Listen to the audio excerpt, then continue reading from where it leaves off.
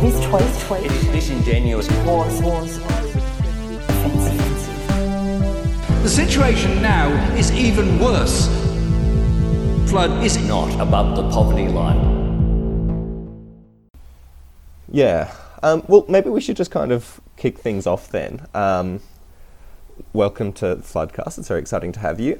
We've got Cam Coventry here, who's a historian at the Federation University Ballarat. You may have seen him in the news recently. He's authored a really wonderful recent paper called The Eloquence of Robert J. Hawke, United States Informer, 1973 to 1979. Thanks so much for joining us, Cam. It's really lovely to have you here. Oh, thanks for having me. So maybe we can just sort of set up the context of your article a little more before we go on. So basically, for those who haven't read it, it shows that Hawke was a US informer between 1973 to 79. But that's before he became Prime Minister in 1983. And he was passing information via cables to US diplomats. So could you tell us, who were the major players here? Who are we actually talking about? Was this the CIA? Was this these, other diplomats within the US government? Who's he talking to, and what kind of information is he giving them? Well, on the evidence, we can say for sure that he was talking to people within the State Department, people who were in diplomatic missions in Australia. As for the CIA connection, really, the most that can be said that I'm aware of, again, keeping it strictly to the evidence that I've considered, is to say that he was talking to mid-level diplomats who are, it's something of a cliche, intelligence officers.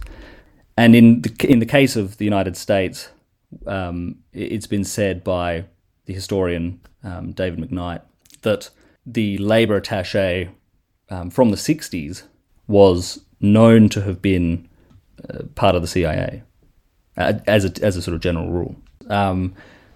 They saw in Hawke his immediate value, which was that he was the chief representative of the Labour movement, and somewhat unusually so. I mean, by the 1970s, he is he has become synonymous with the union movement in Australia. He was a very potent figure. And so they just, because he was head of the ACTU, and as well as head of the ACTU, he was, from 1973, the president of the Australian Labor Party as well. And so because he had that sort of those twin positions, he was, a very powerful person and somebody who was privy to a lot of, the goings on behind the scenes. So that was his immediate value.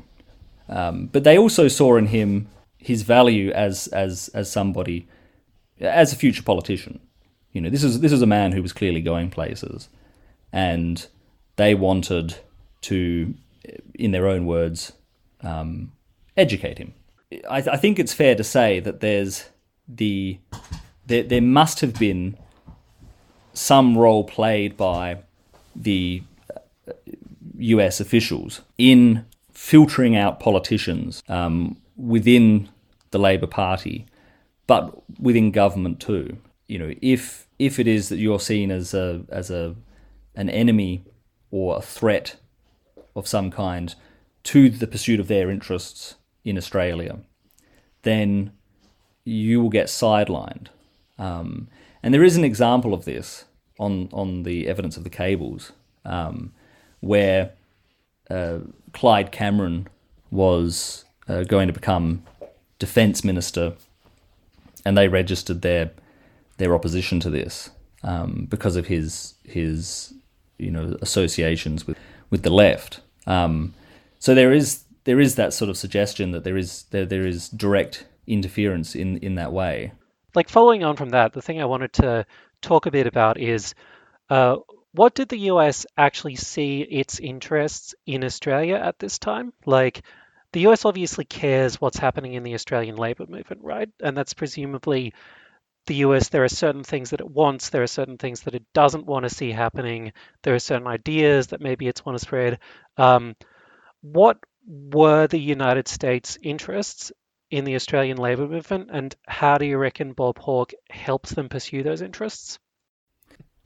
Yeah, so he's telling, he's providing information that is important to the pursuit of their interests in Australia, and those interests are economic, predominantly.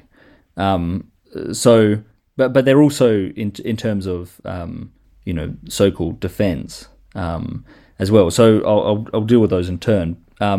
Economically, by this time, the United States has got multinational corporations in Australia, and the advantage of these cables is that they're talking quite frankly about these interests, and so they're explicitly saying, we have multinational corporations, we need to protect those, and that their relationships with many different people, but especially Hawke, is aimed at that. And because by this time the union movement accounts for over 50% of the workforce, it's a very powerful movement. And Hawke has positioned himself as the figurehead of this movement, and he's repeatedly stands in contest with the Whitlam government, and by the end of the decade he is, in their eyes, the de facto opposition. Labor's navel gazing, they're all concerned about their own leadership skirmishes and getting rid of Whitlam and blah blah blah, but Hawke remains this opposing figure, but in a very reasonable way from their point of view. So Hawke's providing information about union disputes as they pertain to these corporations, such as Ford, but they're also, there's also international labour things going on. So at the same time, the UN's International Labour Organization, the United States is pulling out of this organization, is threatening to pull out, and is pulling out of this organization because they don't see it as being conducive to the pursuit of their interests. And so Hawke is seen as being a moderating influence on the union movement in Australia and internationally as well. But he's also helping with union disputes at defence installations. So we see it at Northwest Cape, the Harold Holt station, that Hawke is being called upon to resolve matters involving workers there, and doing so in such a way as to help this station remain in operation. And in fact, things got so heated that they were worried that they weren't able to send the US. Were worried that they weren't able to send cables, through it. And the Northwest Cape is we now know is a very important station. And if there ever was to be nuclear war, that it would involve that station, and a message would pass through it without the chance for an Australian view on the matter. So it's actually like if there's a strike or a labour action at the Ford factory or something, he's on the one hand getting the information from the workers and then passing it on to the US, who presumably I don't know if they directly pass it on to the people as Ford, but it does sound like there's a pretty clear contradiction between Hawke's ostensible position as in the unions, supposedly working in favor of the Australia working class, and then in fact going behind people's backs and saying and doing stuff that it kind of sounds like the UN's interests in these businesses and the defense stations as well don't necessarily coincide coincide with the interests of the people Hawke was supposedly there to represent. Yes, well, it shows that Hawke, as the representative of the union movement, wasn't representing. It shows that Hawke, the politician, was in full flight in the early 70s. This is a man who was a politician well before he entered Parliament. The Ford Motor Company dispute is quite an interesting one. And if you look at the cables, there's a number that discuss it. But essentially, you have a workforce that is comprised majority of migrants, and they are paid, at a bad rate, and they work according to Laurie Carmichael, the communist union leader, that they work in these abysmal conditions in the Ford factories. So what Hawke's doing is mediating the dispute. Ford is obviously trying to deal with the unions and is using the power at its disposal, which includes the diplomatic missions, and they are in turn using Hawke. They're in turn contacting Hawke and saying, let's try and resolve this amicably. They do. They I think it's a 5% increase.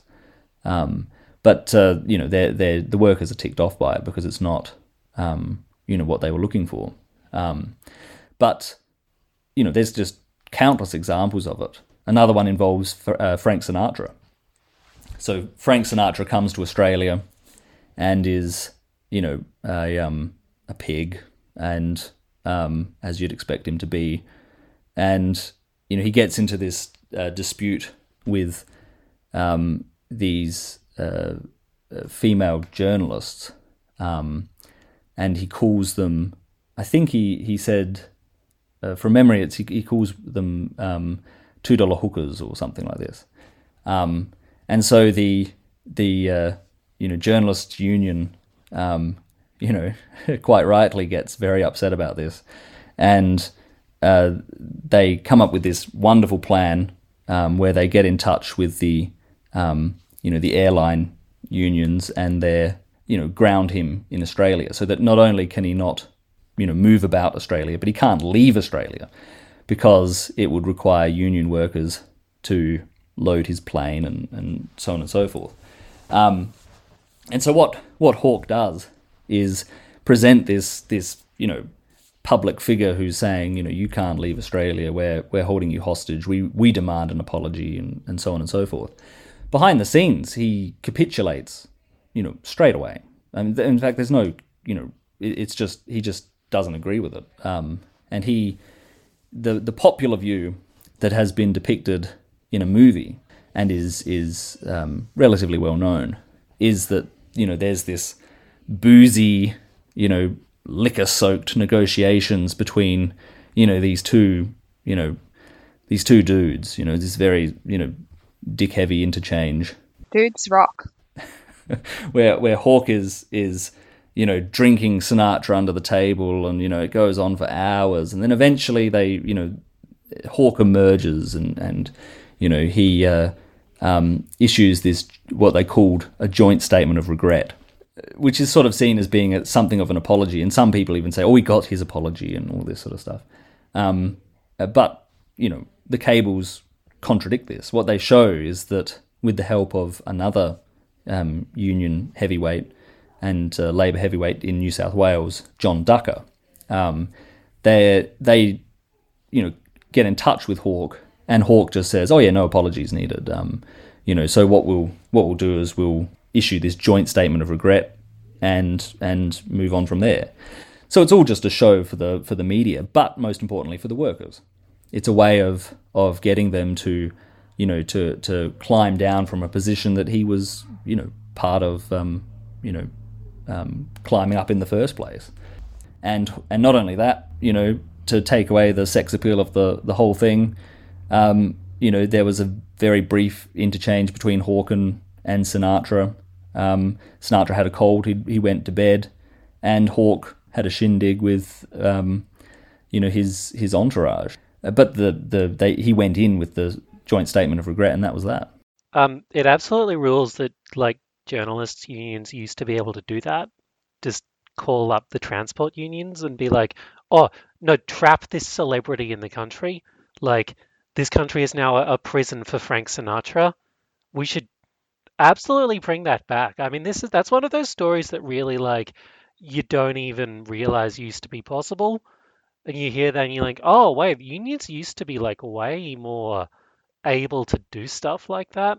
So what like because just like reading through it, right, there's so many of these discrepancies between like Hawke's public positions and then his actual real views, which it seems like in so many cases, Bob Hawke was just like lying about what he believed, it seems. Like he would just get out in public and say something and then behind his back be like, no.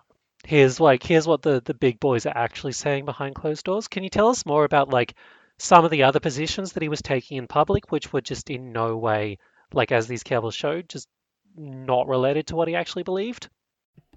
I don't doubt that he believed them. I mean, I think that that is to say his the private Hawke. I think Hawke was interested in the job and like so many politicians and leaders and kings and all these power crazed people would stop at nothing to get it. I mean, you really need to be, right? But I think that as far as his public versus private persona's concerned, it sort of shows the limits already. Certainly the idea that these unions could do that. And notably there was a break. Sinatra was able to get from Melbourne to Sydney because of a sort of, I'm not sure if it was a break in solidarity, but I think he managed to sort of sneak onto a plane, or there was something. It certainly reeks of that.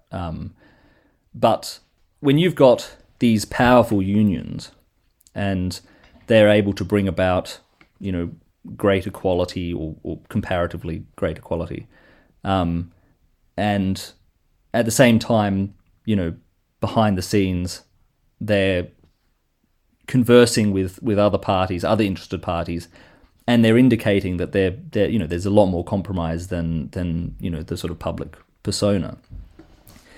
It's an indication not only of their power, but also the limits of their power.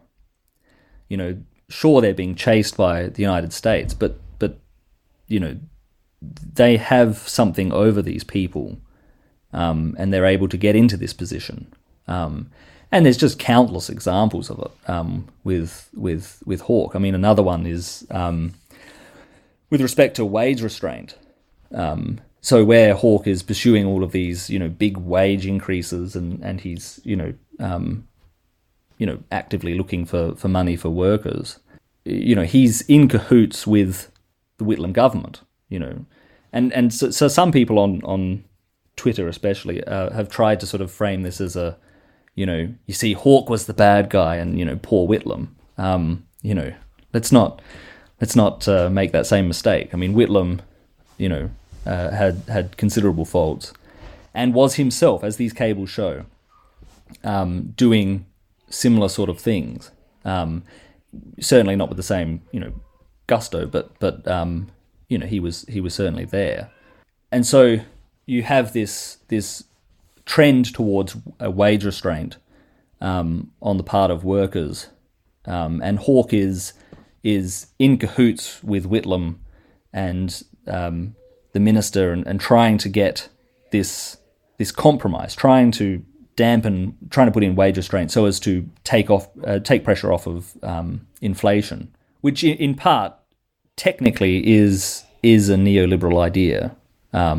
There's a fair bit of debate about that, and if I'm honest, is a bit beyond me.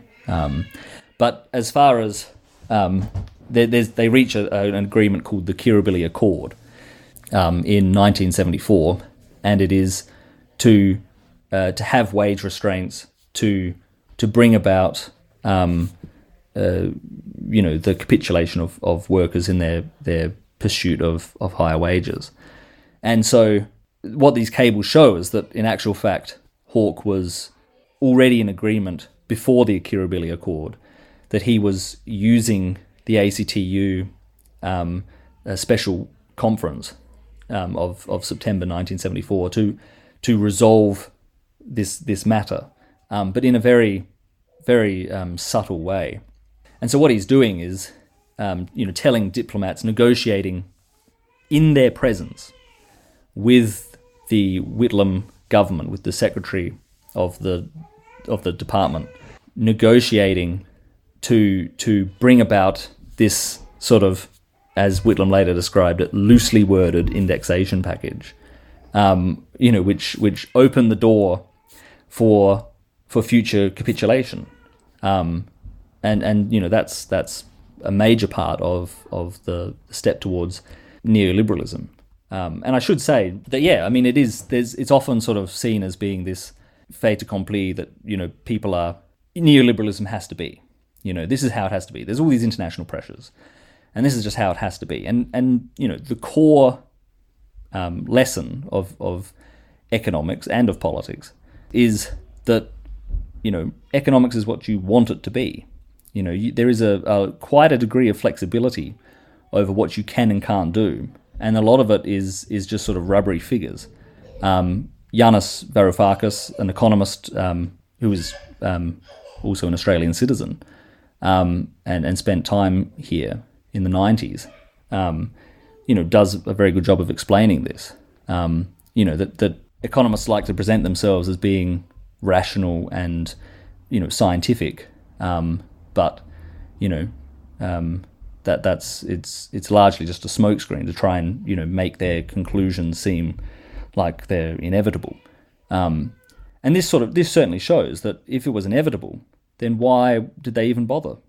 You didn't need Hawke. You didn't need any of them. You didn't need any of what Elizabeth Humphreys describes, because it's just going to naturally happen. It's just whoever's in power, doesn't matter. It could be anyone.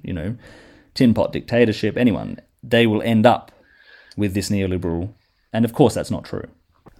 You've definitely brought up one of Flood's real favourite topics of discussion, which is Liz Humphreys and her wonderful work on Australian neoliberalism being brought in by the Hawke and Keating governments largely, but following on from the work of the Whitlam governments there in the Accord, particularly the Accord. Can you talk a little bit about the way that the cables kind of show Hawke moving towards the Accord, and maybe what role the US played in kind of putting this stuff together? One of the things that you said in your article, which I thought was really interesting, was this explicit kind of pursuing of an American-style industrial relations system. What was kind of happening in US industrial relations at that time, and did they get what they want through the Accord? So, with respect to Hawke's development as a politician, there's, I think, fairly compelling evidence on the cables that, within the cables that show that they were successful, at the very least, in maximising a trend that may have already been, in operation, if not creating it. I would say that it's safer to say that they were helping him along on his journey. So as time progresses, of course, they're providing more guidance, and the guidance with respect to the Accord comes in 1974, and it seems that 1974 is a very important year with respect to Hawke's sort of transition from a Keynesian to a neoliberal. And we can say this because when he gives a speech on the 21st of August 1974, he's a speech that as a side note, he was plastered when he gave. The speech was to a group of economists gathered at the Australian National University, and in that speech he says, that there needs to be, some kind of social contract, that labour and capital need to come together to solve the economic crisis.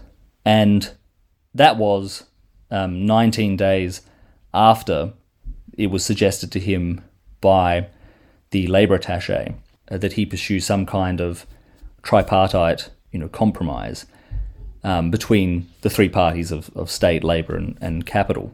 And it's not to say that this idea is their own. It's an idea that they picked up on, and so you see Hawke's slow progression.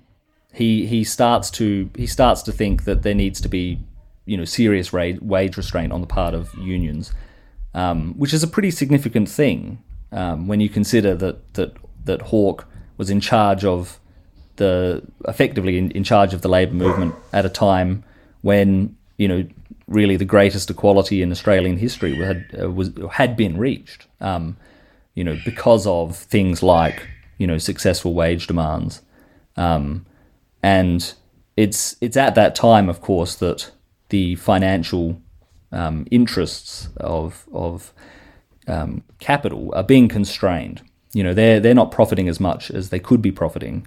They're actually having to pay more in wages than they had previously. And so Hawke starts to, as the decade progresses, evince signs that he's becoming more right-wing in his economics, with the abandonment of full employment being sort of central to that shift.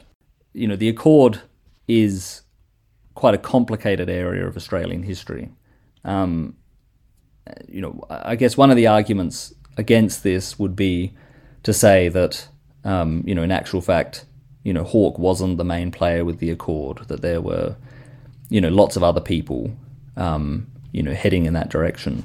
And so I think the safest position to take on the evidence is just to say that the United States is certainly keen for it, and is cajoling people like Hawke, but also Ducker, encouraging them to pursue this. And so we've already heard about wage restraint and his shift on full employment. With tripartism, the idea that you can bring all three of the parties to the table and reach some happy compromise, I personally think is fallacious. But certainly with the Accord, it was edging towards something. And viewed from hindsight, you could say, that what we have now is a sort of natural process that occurred from the Accord. So I would say that what you see with Hawke is that before he comes to power in 1983, he's already on board. He's already on side. He understands that the Accord can be used for this sort of corporatist agenda. Yeah, absolutely. I was wondering, like, what explicitly was kind of the role of the AFL-CIO in this, and like the way that the US State Department kind of used both the conservative elements within the AFL-CIO in the US to build alliances with the labour movement in Australia or in other places, and like to what extent did they get what they wanted in terms of shaping the industrial relations field, I guess, because it seems like they had like relatively explicit ideas of what they wanted in terms of a US style bargaining system, and did the weakening of the Australian union movement that happened through the Accord, particularly what I was thinking about when I thought about this was the way you were describing the solidarity strikes that were happening between the journalists and the airline unions, and one of the first things that kind of happened in the Accord, through the Accord processes, was the banning of solidarity strikes and solidarity actions. What role did the US industrial relations paradigm kind of fill in informing the way that the Hawke government kind of took Australian industrial relations? Well, I'd say it's beyond the scope of the article and of my own knowledge. I didn't look at the 1980s. Yeah, that's fair enough. but I would say that it's it's just interesting, isn't it, that they specifically state that they want, quote, American style collective bargaining, and we more or less end up with that.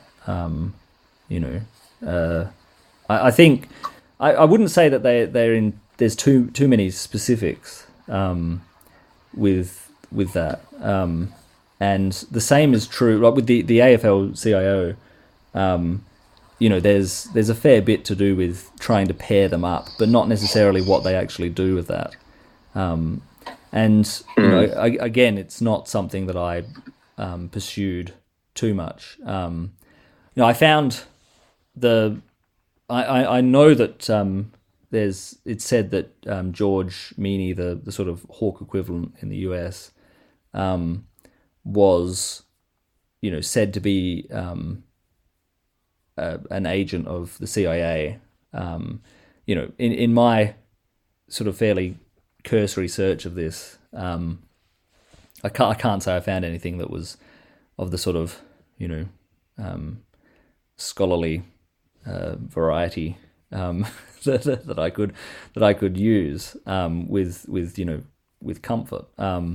So yeah, I mean there was an episode. There was something to do with Papua New Guinean independence, and it's been a couple of years since I've looked at that. But I recall that it was to do with how the unions were being established in the now independent Papua New Guinea.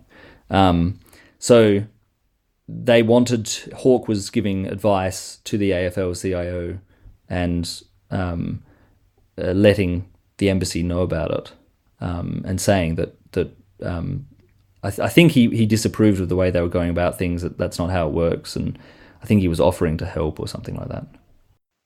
Actually, that's just reminded me of another question. What do you know if Hawke was playing a role in keeping an eye on the more radical elements in the labor unions? Even the Communist Party, I think, was probably on its way down by this time, but would have still been had a role, and there would have all been some much more radical people in the labor movement, actively organizing against this stuff. Do you know if Hawke was keeping an eye on those people for the United States?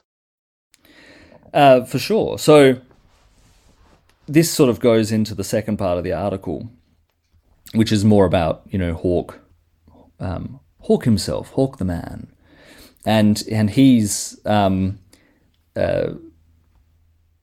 they see part of his value is that they see that he's bringing about this sort of moderation of the labor movement, and so one of their concerns is what these people are doing with respect to Hawke's power. So if Hawke is the de facto opposition leader, if Hawke is this this man of destiny, who's going to get in his way? And so they're keeping tabs on people who are of concern.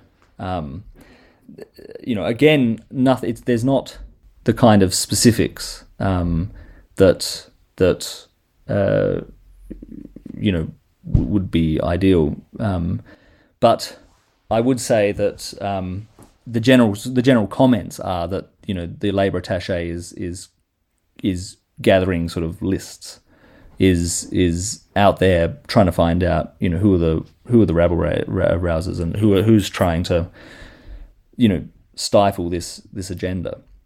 So you spoke a bit before about the idea that because this is all occurring during the Whitlam government, and you said before that it would be a mistake to think that Whitlam's kind of the good guy and Hawke is the bad guy. That Whitlam himself and his government were, pursuing these policies, this kind of neoliberal shift, this gradual neoliberal shift to a less explicit degree, even at the time. So I wanted to ask you a bit more about Hawke's relationship with the Whitlam government and whether he acted to undermine that government at any point, and particularly whether you think that he or the US diplomats he was working with had any role in the dismissal.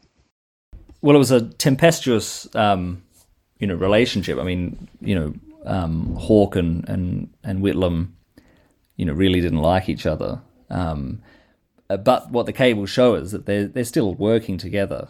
They're rational political players. They're not just going to let emotion get in their way. Whitlam knows that Hawke would be beneficial within Parliament, and Hawke knows that he can't go too far with the Whitlam government. There's only so much he can do because it's very popular. And so, what you see is this, these slow attempts to try and get Hawke in as leader, including after the dismissal, and that the dismissal is confirmed, overwhelmingly by the Australian people at the 75 election. Obviously not necessarily in full possession of the facts, but that happened nonetheless. And straight away, Whitlam's drafting, a press release with Hawke, so that Hawke gets gifted the leadership of the Labor Party, and this fails pretty quickly, and Hawke's not telling the US officials why it's failing, and instead they have to depend on John Ducker, who's telling them that it's all gone belly up, and that as far as he's concerned, his main interest is getting his protege Paul Keating in a position of power as the deputy. So you're starting to see this sort of the contest that's occurring that dominates the 80s and early 90s. So beyond numerous failed attempts to get Hawke into Parliament, you see that there's a specific issue that really does animate Hawke, and that is the question of Israel. And he is, quite fanatical in his support publicly, and in private, that's certainly the impression that he wants to convey. But as the cables, as the US officials in the cables observe, there's nuance to this. That in actual fact, the number of pro-Israel supporters that vote Labor, who give money, is something in the order of a fifth of their total coffers, and so their Hawke's is in Melbourne, and there's a strong there's a large Jewish community of which the pro Israel lobby, if you will, is quite strong, quite powerful, and he wants to get in to Parliament in Victoria, in Melbourne, and he understands that there's a financial benefit to being seen to be pro-Israel, and so there's a particular event in which an intermediary of Yasser Arafat contacts him, and he says that this is in 1974, and he goes to the U.S. embassy and to the Israeli embassy, and he says, we need to. This is, they're trying to converse with me. They want to reach some kind of solution to this, to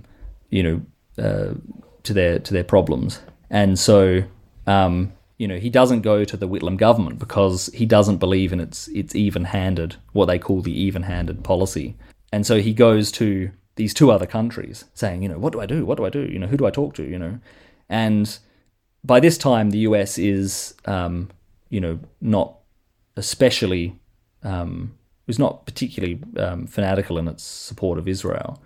And so it's sort of, bemused they see Hawke, getting all animated, and he's the Yasser Arafat has sought him out, and he seems to be very flattered by this, and they're sort of saying, they're sort of chuckling to themselves, about Hawke, and they say, well, have you tried talking to your government? And he's, absolutely not.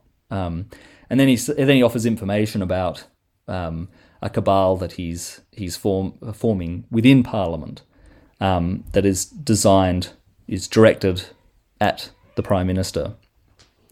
And he's doing this with the Labour leader in Victoria, Clyde Holding, and it's called the Friends of Israel. And so Holding is another figure in all of this. And not only that, his deputy as well, Frank Wilkes. And so they're also offering information at around the same time, talking about how they've just staged a coup and a renovation of the Victorian Young Labour Association to get rid of pro-Arab, what they see as anti-Israel members within that organisation. And so the other time where Hawke is undermining the Whitlam government specifically is again in 1974, and it's in late 1974, and he is talking with the US Embassy and is reporting to them that he's got feelers out about this political realignment, and he does it in a way that suggests that he's trying to gauge what they think of it. He's trying to sort of flatly, present this idea that he will abandon the Labour Party. He is presently the president of the ALP, and so he wants to. There's this idea that he will abandon the Labour Party and that he will pursue a national government, like they do in the UK, or have done in the UK, and that this government will be a centrist government, that it will solve the crisis, and bring about peace and stability, and so he reports this to them, but doesn't indicate whether or not he's actually on board with it or not. I mean, the mere fact that he's mentioning it is, of course, an indication that he is receptive to the idea. And then, in a conversation with Rupert Murdoch, a conversation in which Murdoch specifically says he is going to sink the Whitlam government, that he no longer supports it, because it is forgotten often that the Whitlam government had the support of Rupert Murdoch for a lot of its time, and he's now specifically saying, right, I'm going to get rid of these guys, and he talks about how Hawke is talking about national government. He's talking about some non-Labour government at which he'll be head of, and he suggests that it's a good idea for Hawke personally, that if Hawke wants to become Prime Minister, that this is really his shot at it, because Labour's going down. I wanted to talk a little bit about, I guess, kind of how this has been received, because so much of these cables are at this really incredible moment in history. A lot of what you've just been talking about is centering on 1974 and what's happening in the Middle East, and the kind of the global context for this is that we had the oil crisis in 1973, and the position of Israel as a really important bastion of the US empire is starting to firm over this period, and the way that these cables reveal even just a tiny bit what's happening in the Australian kind of context is really fascinating.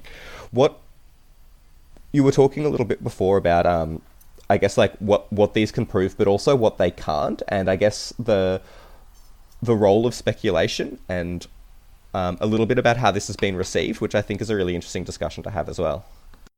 Yeah, this comes back to the question of how we write history, where you're kind of saying, seems like there's been kind of a really big response to this, right? I mean, I don't know if like it seems like it was maybe a bigger response than you were expecting, but also a lot of people kind of pick it up and say like it kind of suggests but does not prove a lot of stuff that goes beyond the historical record into the realm of like yeah, speculation. Into the realm of like, well, was Whitlam dismissed by the CIA? Like, how does this like, things that people like. Um, it kind of hints at a story that it fits with a narrative that people are telling themselves around the world, like about the world, but doesn't go beyond hinting at it, and that seems to like sink into people's brains in a particular way when they like read an essay like this. So like, I guess the question is, what like to maybe wrap up, like, what do you reckon the role is of speculation in like understanding the historical record, and then like how far can we go from the evidence, but also like what can we like kind of do with this information? Like now that we know the stuff that we know for a fact, what can we like? Where can we go from here? Well, I think the thing that surprises me most about the immediate reaction to it is that people seem to be reading it, which is good because it's not, it is a nuanced piece, or at least that's certainly the intention. I approach this in a legalistic way, in that although my interest is obviously motivated, it's subjective. I want to write something that's relevant to now with respect to a number of different debates, but in particular foreign interference in Australia. The important thing with it is to say that I started with the cables and I let the cables guide me. And so that's why I came to Hawke, and it's why it has this particular structure. It was naturally, it was pretty shambolic because there's just cables mentioning all sorts of different things all over the place. But with this structure, it shows, clearly what which areas were of importance, that dominated the relationship, and sets it out in a way that is based in fact. And so that if somebody wants to challenge it, then they have to do more than what a former, prominent politician, Paul Everingham, said in The Australian, which was that the argument is, quote unquote, balls. You've sort of got to do a bit more than this in order to argue against it. And it's an approach that I learnt from a number of different people, but in particular Elizabeth Humphreys, who has spoken about this kind of response to her work, but also just watching how Wayne Swan, for example, responded to her work, and I think there was two tweets. One was nonsense, and the other one was rubbish. And so here's a scholar who has spent a great deal of time amassing, an argument based in evidence, and sets it out in a book, and you get these one-word responses, which I think says a lot. And I dare say, as time passes, you'll get scholars who perhaps disagree or perhaps don't agree fully with it.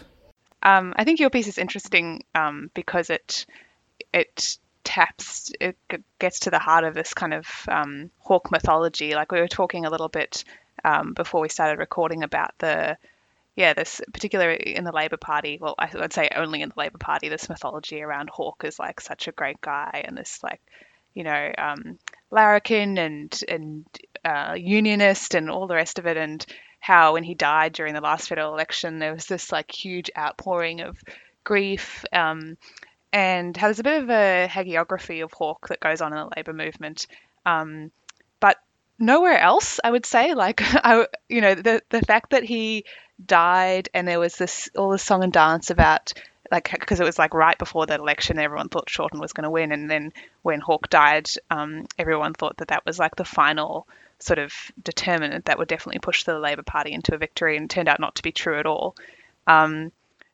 And so it would seem that the general public probably doesn't actually care that much about this sort of myth of Hawke, but the Labor Party certainly does. So I would be interested to see like whether any Labor politicians tweet about your piece or what their take on it is, because I would imagine that it definitely touches a nerve. Well, I think it's a good observation about Hawke's death and Shorten not winning, and it was pointed out also that his popularity was short-lived. Hawke was a popular politician, and within the margin of error, beat Rudd by 1%, I think it was. And everyone likes to nitpick over these sorts of things. But it was pretty short-lived. And so by the 1987 rather, he's in Ireland, and he's being asked by an Australian journalist, whether or not it's a nice change to not be booed at the football. The part of the mythology is that Hawke was popular, and sure, I guess he is more popular than other past politicians, and certainly more likable than people like Paul Keating, who sort of seem to relish the cut and thrust of politics, whereas Hawke was one of us. He was a true blue larrikin. I'm actually writing an article about this now, which has just been submitted for peer review. So, I dare not talk too much about it. But suffice to say, the basis of Hawke's larrikin image is his world record in beer sculling. Yeah, it is a world record that is bogus. We'll have to get you on to talk about that when that article comes out, because I want to hear all about the truth. I want to do a world record truther episode. I think that's probably a good spot to maybe end it on. Is there any, where can people actually go to read this article? Because it's an academic piece. Is there anywhere that's accessible for people who aren't, who don't have access to university libraries or anything like that? Or should they message you to find it? What's the deal? Oh, it's perfectly accessible. They should pay $42 to Wiley for. All right. But if they don't want to do that, then they might rummage around on ResearchGate and find a PDF of a proof. Interesting. Okay, good to know. Did anyone else want to get in some final comments before we wrap it up with Cam? I wanted to say thank you mostly. It's really fantastic to have these discussions that are really grounded in what was possible, and I think there's a really interesting moment happening politically at the moment where, and you see this with podcasts like TrueAnon, but also just more broadly with WikiLeaks, where this kind of merging between conspiracy and what's provable is starting to become a little bit messy, and I think it's partly a matter of people really yearning to find out what the truth behind history is and what some of the agents that have shaped it is, and it's really fantastic to see exactly what we can say for sure has happened here in Australia and the way that our lives have been shaped by this history. No, well, thank you for having me on. I should say, I think one of the questions, I think it might have been Matt, asked whether or not, what do you do now? Where do you go from here? And I think it's an important point. If I can concentrate while my Labrador is cleaning herself yet again, please stop. You look at the work of Clinton Fernandez at UNSW, and his, in particular, a book that he wrote called What Uncle Sam Wants, which was published in 2019. And in this book, he uses the WikiLeaks cables and from the 2003 to 2010, and demonstrates that there's a reason why a lot of people are not going to go anywhere near this, and why it's being ignored, not just by Labor politicians, but why my Hawke article is being ignored by some pretty ferocious pro-Labor types on social media, people that you would think would be all over this and all over me. they're ignoring this because it's very relevant to now. Fernandez demonstrates that there are a great many people in politics in that period, but those people are still here, and that they are operating in a way that should be discussed. And as he demonstrates, even with a government like the Rudd government in the first time around, while it was seemingly pursuing climate change action, it was also telling the US officials, telling the US ambassador that its approach would be rational and cautious, and the quote is, "No intention to give the US public grief over the issue." So this is very relevant to now, and it is something that is, you do have to be very careful to not cross that threshold and go into the world of fantasy, conspiracy and frankly deep state stuff, but stick strictly to the evidence, and hopefully have a debate about whether or not we're supposed to live in a democratic society. So let's have a debate. Do we approve? Yeah, well, thanks again, Cam, for coming on and talking us through this material. It's really been fascinating. Thanks, Cam. No, thanks for having me. It's great.